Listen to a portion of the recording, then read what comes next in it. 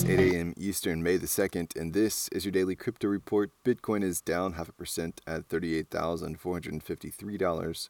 Ethereum is down 0.5% at $2,790, and Binance Coin is down 0.5% at $384. Today's episode is brought to you by Watch This. Watch This takes the guesswork out of streaming the best movies and partners with fine artists to put your favorite film posters in a frame on your wall. Buy a fine art print today at watchthiscards.com. Well, Solana struggled with uptime on Saturday night after validators were knocked out of consensus by bots who were swarming the NFT mining tool Candy Machine. 4 million transaction requests and 100 gigabytes of data every second, which was a record for the network. The network went dark for nearly 7 hours.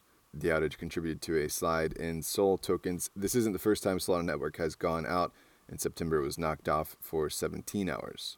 The other side land sale took place Saturday night with the largest gas war in recent memory. The sale sold out within 3 hours of the launch and brought Yuga Labs just over $300 million.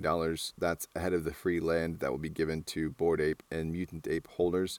More than 27,000 users bought the 55,000 available other deed NFTs, paying over $175 million in fees, while hundreds of users experienced congestion on the Ethereum network that resulted in failed transactions amid gas fees topping $6,000.